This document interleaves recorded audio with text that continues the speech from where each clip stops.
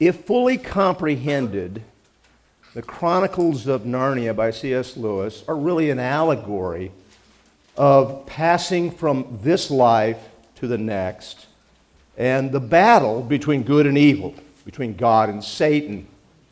And the Chronicles end with a book called The Last Battle. And for the casual or shallow reader, this book is kind of a downer because the magic, the mystique, and the wonder of Narnia and the Castle Cair Paravel all go down in defeat. And some of those folks who read it like that have accused Lewis of ruining the whole series with that book. But for those who understand what Lewis was trying to communicate, The Last Battle is the best of the Chronicles. It also serves as a warning to those in Narnia or those in the church today who are not truly of the faith. Now, some Christians avoid the Narnia series because Lewis employs talking animals interacting with humans. But if you remember the last two messages, Mike talked to us about a talking donkey in the Bible. Okay? And in The Last Battle, another talking donkey named Puzzle is interacting with and duped by a talking ape by the name of Shift, who is a great deceiver. Puzzle's a sweet but simple-minded creature who Shift convinces to dress in a lion's skin and impersonate Aslan, who is the great lion, the Lion King, the King of Judah, the Christ figure in the Chronicles.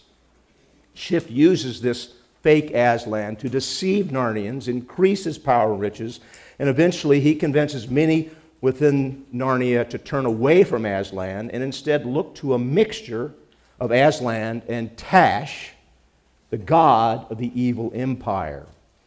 And just as many today will tell us that all religions lead to God and to heaven.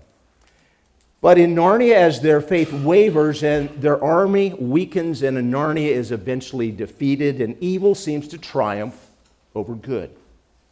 The few who see through Shift's deception are rewarded by entrance into Aslan's true Narnia, the final kingdom.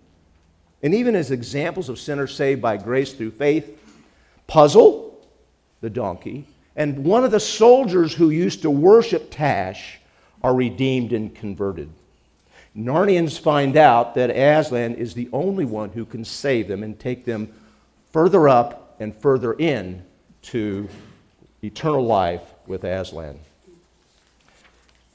You know, some cultures in the world are not nearly as concerned about time as we are. If you've been to the Caribbean, you probably understand this better. But we are a time-conscious culture. You know, we've all got our devices with our clocks and our calendars that are filled with appointments and deadlines and events and all these things that we have to do.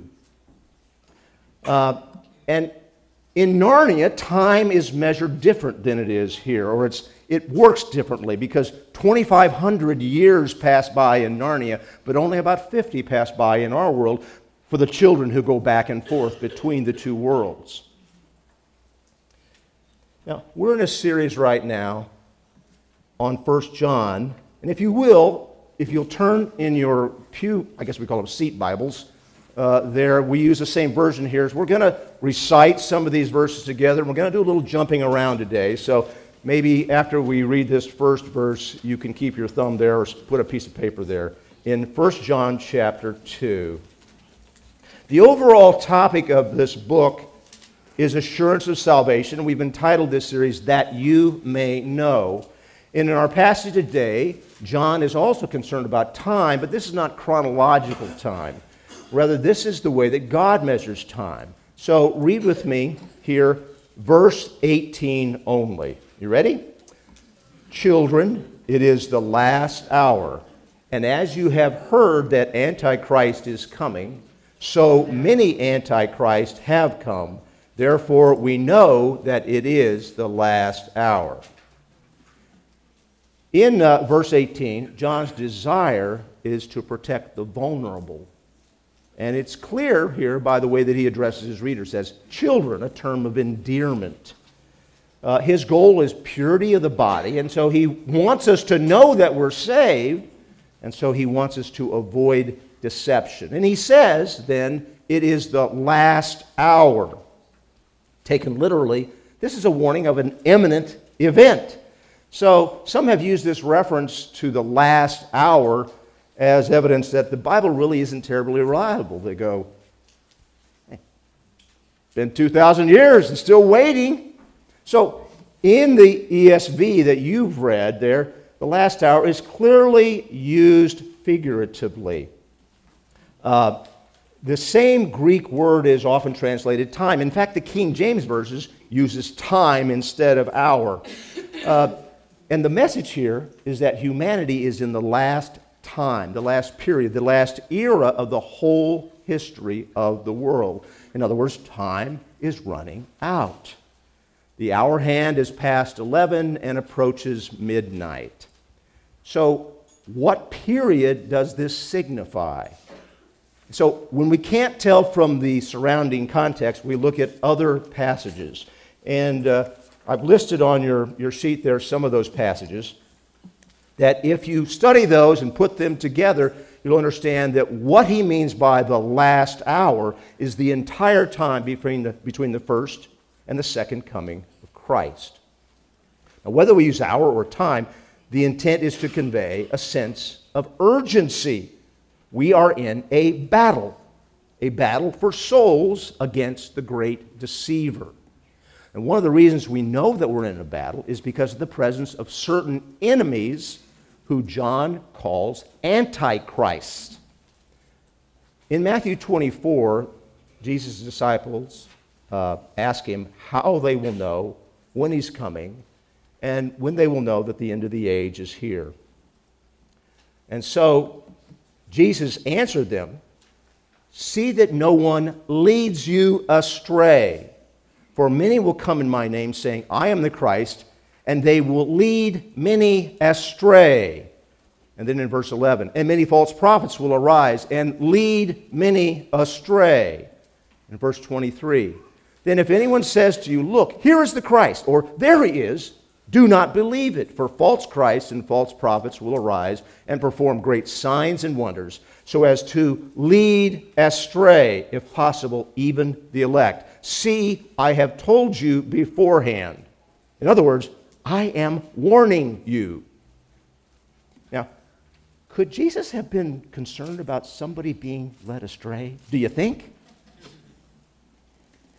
John is the only writer in the New Testament to use the label Antichrist. But this rival of Christ was first called the coming prince by Daniel. And Paul later called him the man of lawlessness in 2 Thessalonians 2:3.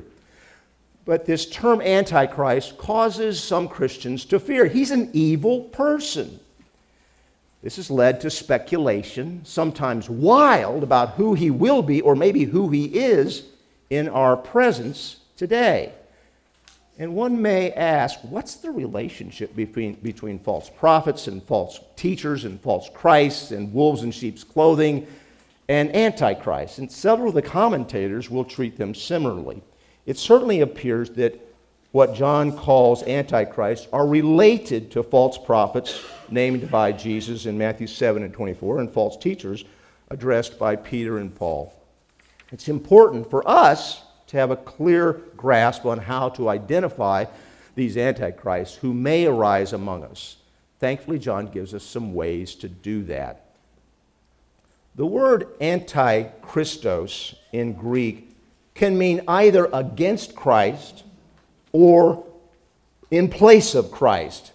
But we can tell by the context here that it's clearly against. That's what's meant here. A man has as much of an ability to replace Christ as Puzzle did of replacing Aslan. But how do these antichrists oppose Christ? It's not always clear.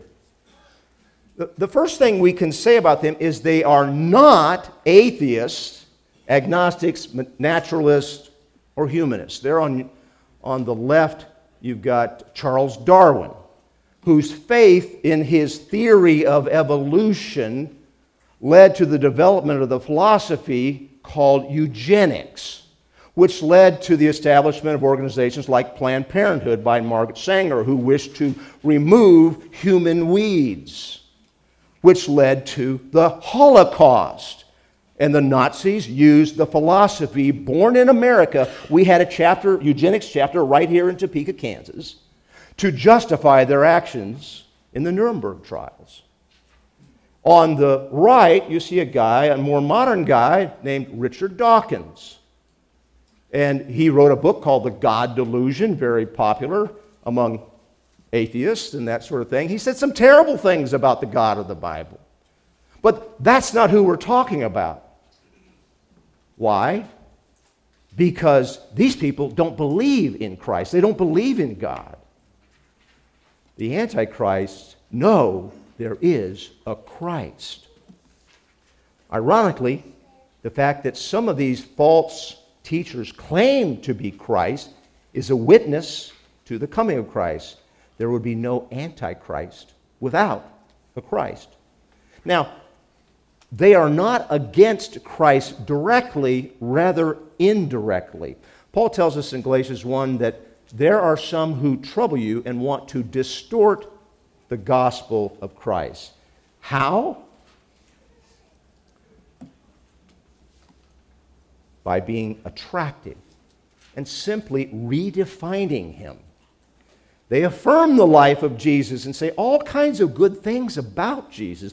They may even encourage people to follow his great example. Pretty good gospel stuff, right? With one small twist. These Antichrist types, when pressed, will not say that Jesus is the Messiah, that he is God incarnate. Instead, they will say, sure, he's the Son of God, just like we're all children of God. Or sure, he died on the cross as a great martyr. Yeah. But remember, if he's not God in the flesh, then his sacrifice was not as a pure lamb, and it will not satisfy the perfect justice of God. If that is so, no matter how wise and how good Jesus was, his death cannot pay that high price. Yes, they will revere the character and the example of Jesus, yet they will leave their audience with some doubt, if not denial at worst, that he could be the Savior. Pretty slick, deceptive, even seductive. But you might say, wait a minute, Kent, you just read Matthew 24 where Jesus says that some of these people will claim to be Christ. And if somebody did that today, nobody's going to believe them. They're going to know that they're touched, that they're off, way off.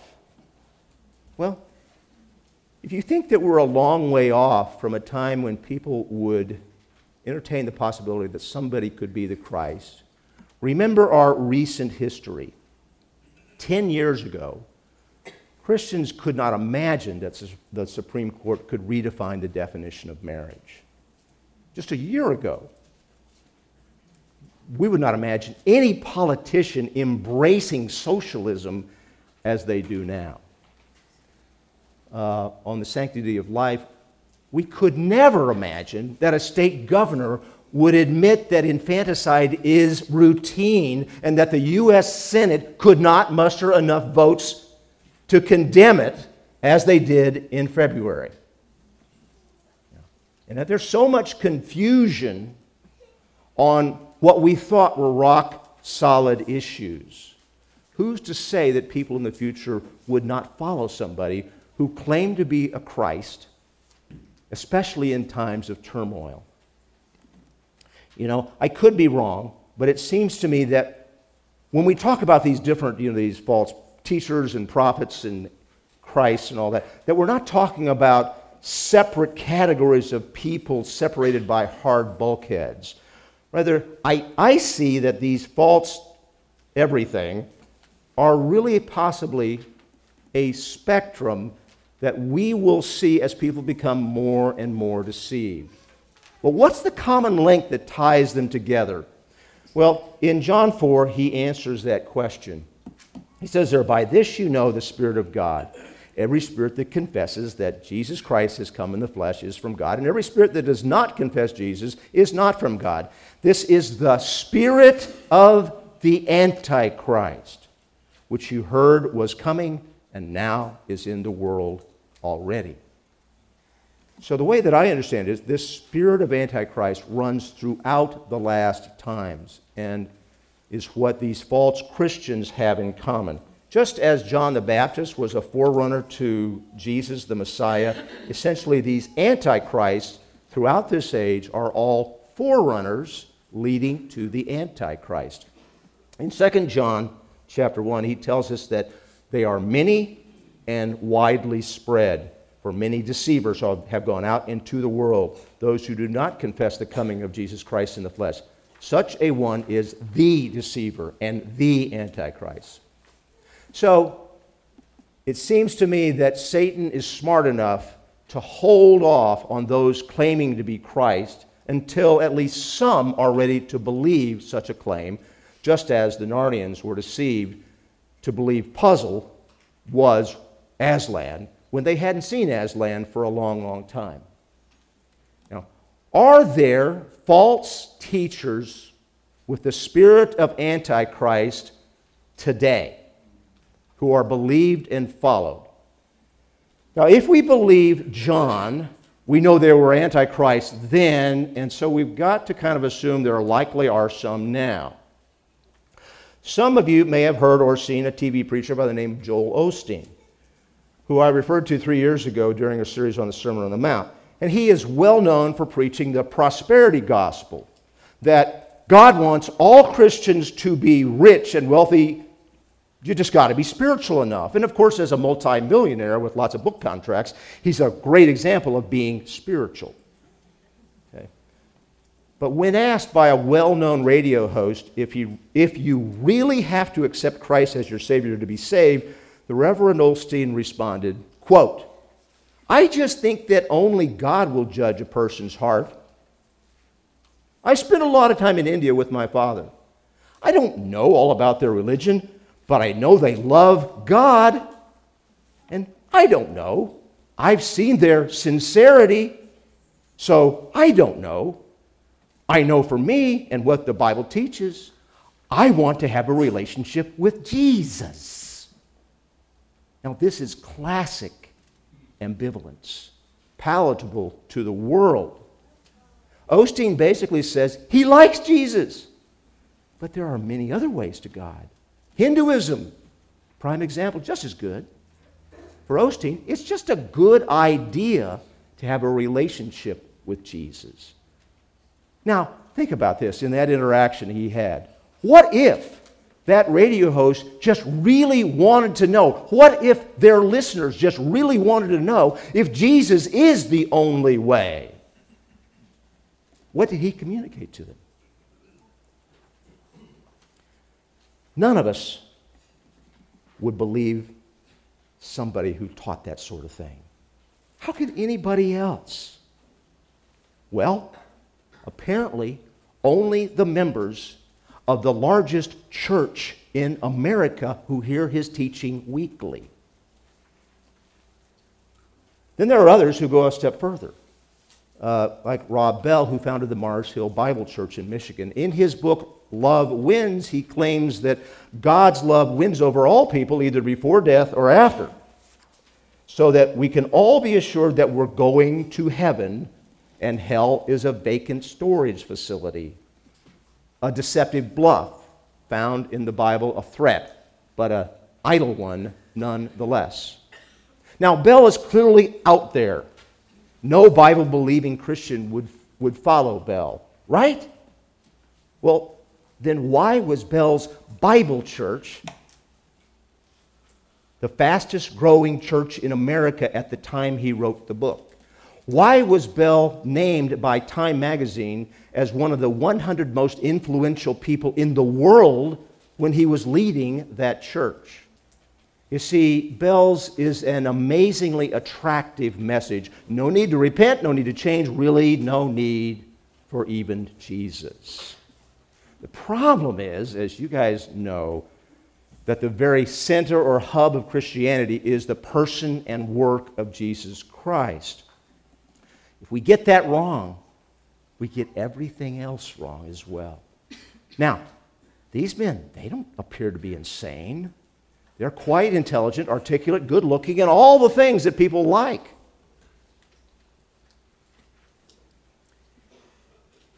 They're even friendly. But I believe that they possess the spirit of Antichrist. And that's the spirit that leads people down the road to spiritual error, to a dead end. It leads us to Satan's superstar, the Antichrist himself. John's vision of the Antichrist in Revelation 13 says that he will come in the end of the age and Satan will give him power and authority, so much so that the whole earth will marvel and follow the Antichrist, according to John. Is he here now? Yeah, we should not speculate because we don't know. But consider this, a man named Paul-Henri Spaak, who was a Belgian statesman, and he was instrumental in setting up what became the European Union. And understand that many scholars believe the European Union to be a major part of the end times, in the end time story. And about 50 years ago, Spaak said this, quote, "We do not want another committee. We have too many already. What we want is a man of sufficient stature to hold the allegiance of all people and to lift us out of the economic morass into which we are sinking. Send us such a man, and be he God or devil, we will receive him."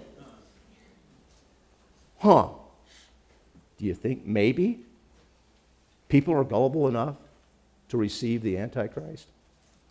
Now, we don't know the time of the Antichrist. What we do know is that it is getting closer and that the spirit of Antichrist is present and active in the world today, even in the church at large. So one lesson we can take from this whole passage is that we must all be on the lookout for that spirit. Of course, we should always confront with grace and be careful about accusations against others. However, just as things are changing rapidly in the world, they are changing, or they can change rapidly within the church. So, for you and me, when loved ones and friends praise a teacher on TV or in their church who does not clearly claim or in any way equivocates about the deity of Christ, it is time to say something. Second thing we can understand about Antichrists, plural, is that they tend to take captives and leave the church. Now, Schiff was a devious and conniving ape who sees every situation as an opportunity to further his own selfish interests. He's eloquent, he's superior in intellect, and he uses that to convince others that his self-serving plans are really for the good of all, the greater good. But even darker is Schiff's spiritual apostasy in equating Aslan with Tash, the demonic god of Narnia's enemies. And in the same way, the Antichrists are often impressive and attractive, friendly. However, inside they have a plan to do as much damage through deception and confusion and to take as many captives as possible. Verse 19 tells us that those with the spirit of Antichrist will eventually be disclosed and leave. It says, they went out from us. They were not of us, for if they had been of us, they would have continued with us. But they went out that it might become plain that they all are not of us. And you know, whenever somebody leaves the church, it's painful, especially if they've caused damage or take people with them. And from the passage, it appears that this is voluntary, but it could be because of church discipline.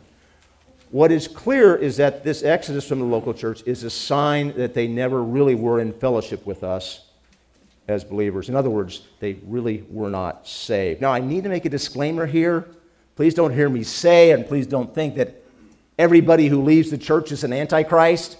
Okay? I think most, if not all of us here have done that. okay? And we all know that some attending a local church will just be seekers who come in with preconceived notions, and maybe they haven't been exposed to solid teaching before, and that every disciple is at a different level of spiritual maturity. But even if one of these leaves, it does not imply a spirit of Antichrist, although in some cases it may be that they just gave up and they really aren't saved. Instead, John is talking here about somebody with a willful intent to deceive. He does not say all who leave have the spirit of Antichrist. He does not say when they will leave. And it's possible that such a person could stay, maybe due to the neglect of the shepherds over the body. If the leadership of a local church has the spirit of Antichrist and will not repent, the ones leaving should be the true Christians. However, if leadership and most of the body is solid in its faith, then those with the spirit of Antichrist must be confronted. And if they hold on to their false doctrine, they will either choose to leave due to the conflict or be asked to leave by leaders. Failure to repent and leaving is a sure sign that they never were part of the body of believers. Those with the spirit of Antichrist, as we said, may take others with them. Peter confirms this when addressing false prophets in 2 Peter 2:2.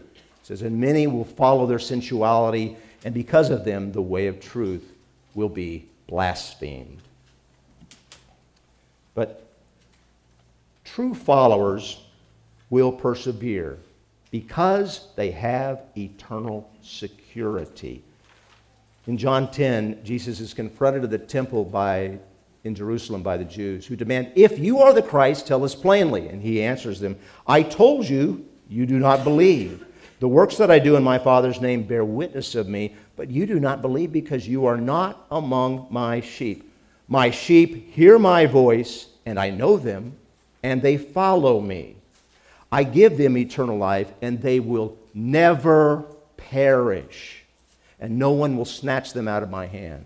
My Father who has given them to me is greater than all, and no one is able to snatch them out of the Father's hand. I and the Father are one." So if you would turn back to 1 John 2, and we're going to read another short passage here.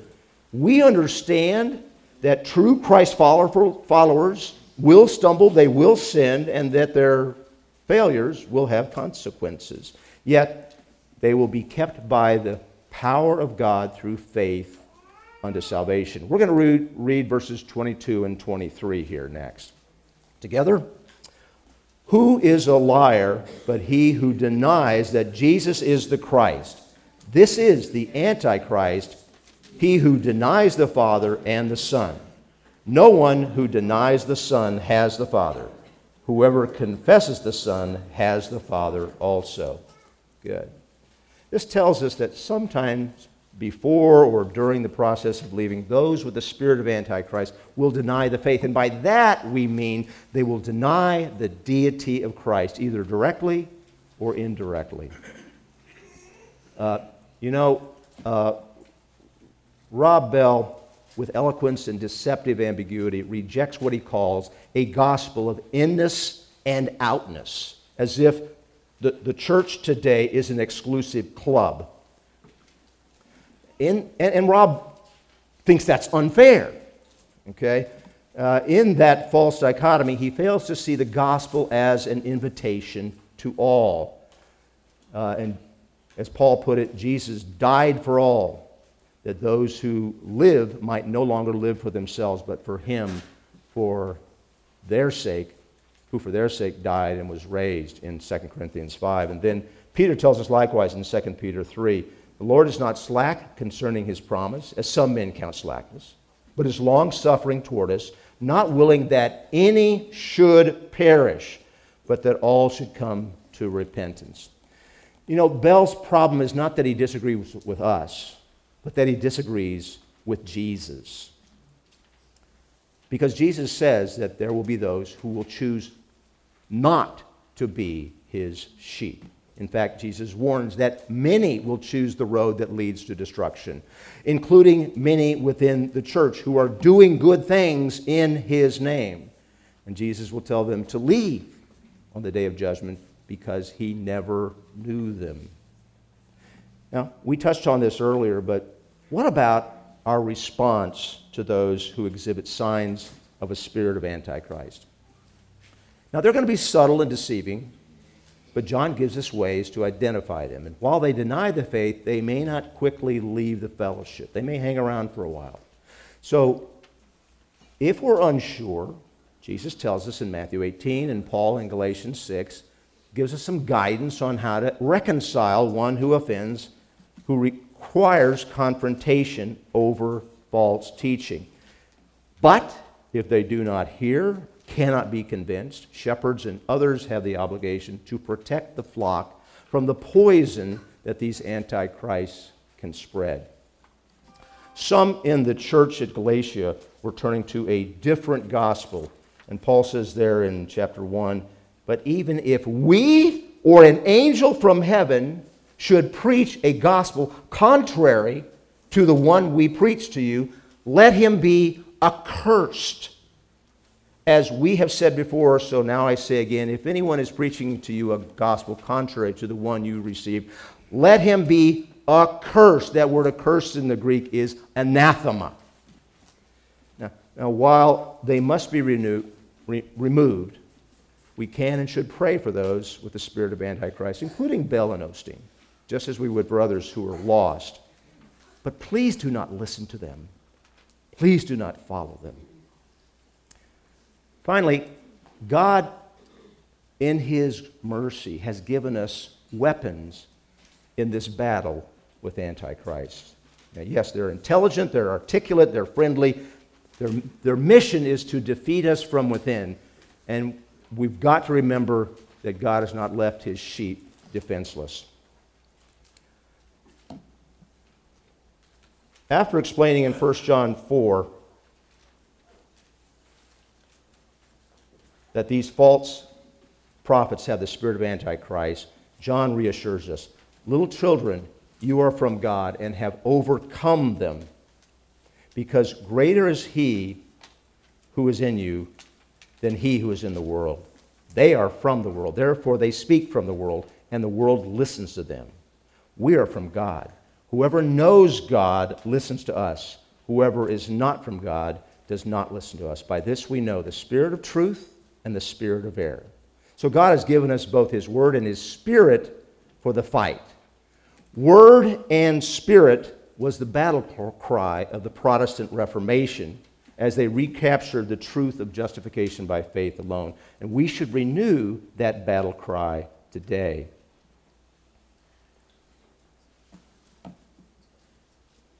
In 1 John 2, verses 20 and 21, we read, but you have been anointed by the Holy One, and you all have knowledge. I write to you not because you do not know the truth, but because you know it, and because no lie is of the truth. Now this anointing, or some versions say unction, refers to the weapon of the Holy Spirit.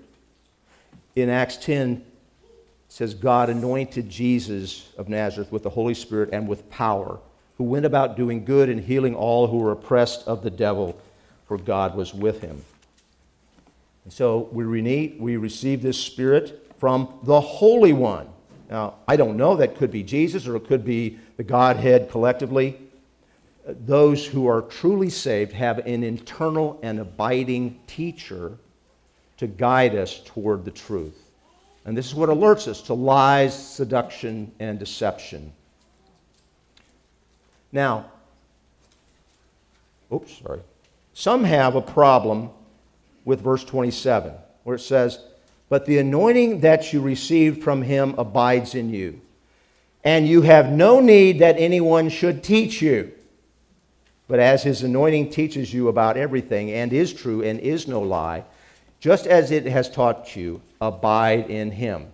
This may be the favorite verse of what we call Lone Ranger Christians, who think they don't need the local church. However, if you consider what Scripture clearly teaches about teaching and about teachers, you can be confident that John is not casting out human teachers. I've listed those passages on your handout, and you can look those up. And wouldn't it be odd for John to teach us that we don't need a teacher? Okay? John is referring here to the fact that after the ascension of Christ, the apostles start to teach, and other false teachers came in and started to add to what the apostles were teaching. And he simply wanted them to understand that the apostles' doctrine is not only adequate, but it is the sole reliable truth. And they would know this through the Holy Spirit. The Holy Spirit illuminates God's truth that has already been revealed through the teaching from the Word. The Holy Spirit does not reveal new truth. If someone says they have a revelation of new truth, you may be listening to a false teacher, perhaps even an antichrist. The Holy Spirit is your guide to discern that spirit of antichrist. Again, turn back to 1 John 2. And we also have the weapon of abiding in God's truth there, starting with verses 24 through 26 together. Let what you heard from the beginning abide in you. If what you heard from the beginning abides in you, then you too will abide in the Son and in the Father. And this is the promise that he made to us, eternal life. I write these things to you about those who are trying to deceive you. For the saints reading John's letter, this truth was given by what they heard that was written by the prophets of the Old Testament and what they heard from the apostles passing on what Jesus had taught. He tells them to let that teaching abide in you. And for us today, that weapon is God's Word. Again, the word abide means to remain or stay. It's constancy. So God says that to remain in the Father and the Son means to remain in the teaching of the Word. Those with the spirit of Antichrist will try to deceive you into thinking that you need something besides accepting Christ's work on the cross as payment for your sin. Simple as this. Remember, Jesus plus something equals heresy. Jesus plus nothing equals eternal life. How can we know the difference? The Holy Spirit and the teaching or God's Word always agree. Anyone who teaches something different or beyond what the apostles taught of Jesus do not have the Holy Spirit. Rather, they have the spirit of Antichrist. Practical application. Well, frankly, I hope we never have to apply this passage at Lion and Lamb. However, consider all the ways that people communicate today with all the media and all that sort of thing. So, there are so many mind gates out there to get to us. So it is possible that you could be attending a solid Bible-believing church and still be exposed to, if not infected by, a spirit of Antichrist. On the handout there, I've listed a summary of things that we know to identify those with the spirit of Antichrist. And then some questions for you to consider by yourself or in a group. That would be great. I'm going to ask the worship team to come up now as we close. Jesus, John, and the other apostles warned us for a reason. We've got to be vigilant to watch for the signs of false teachers, wolves in sheep's clothing, these antichrists. Shepherds in particular, but all should protect the sheep because they form the very bride of Christ.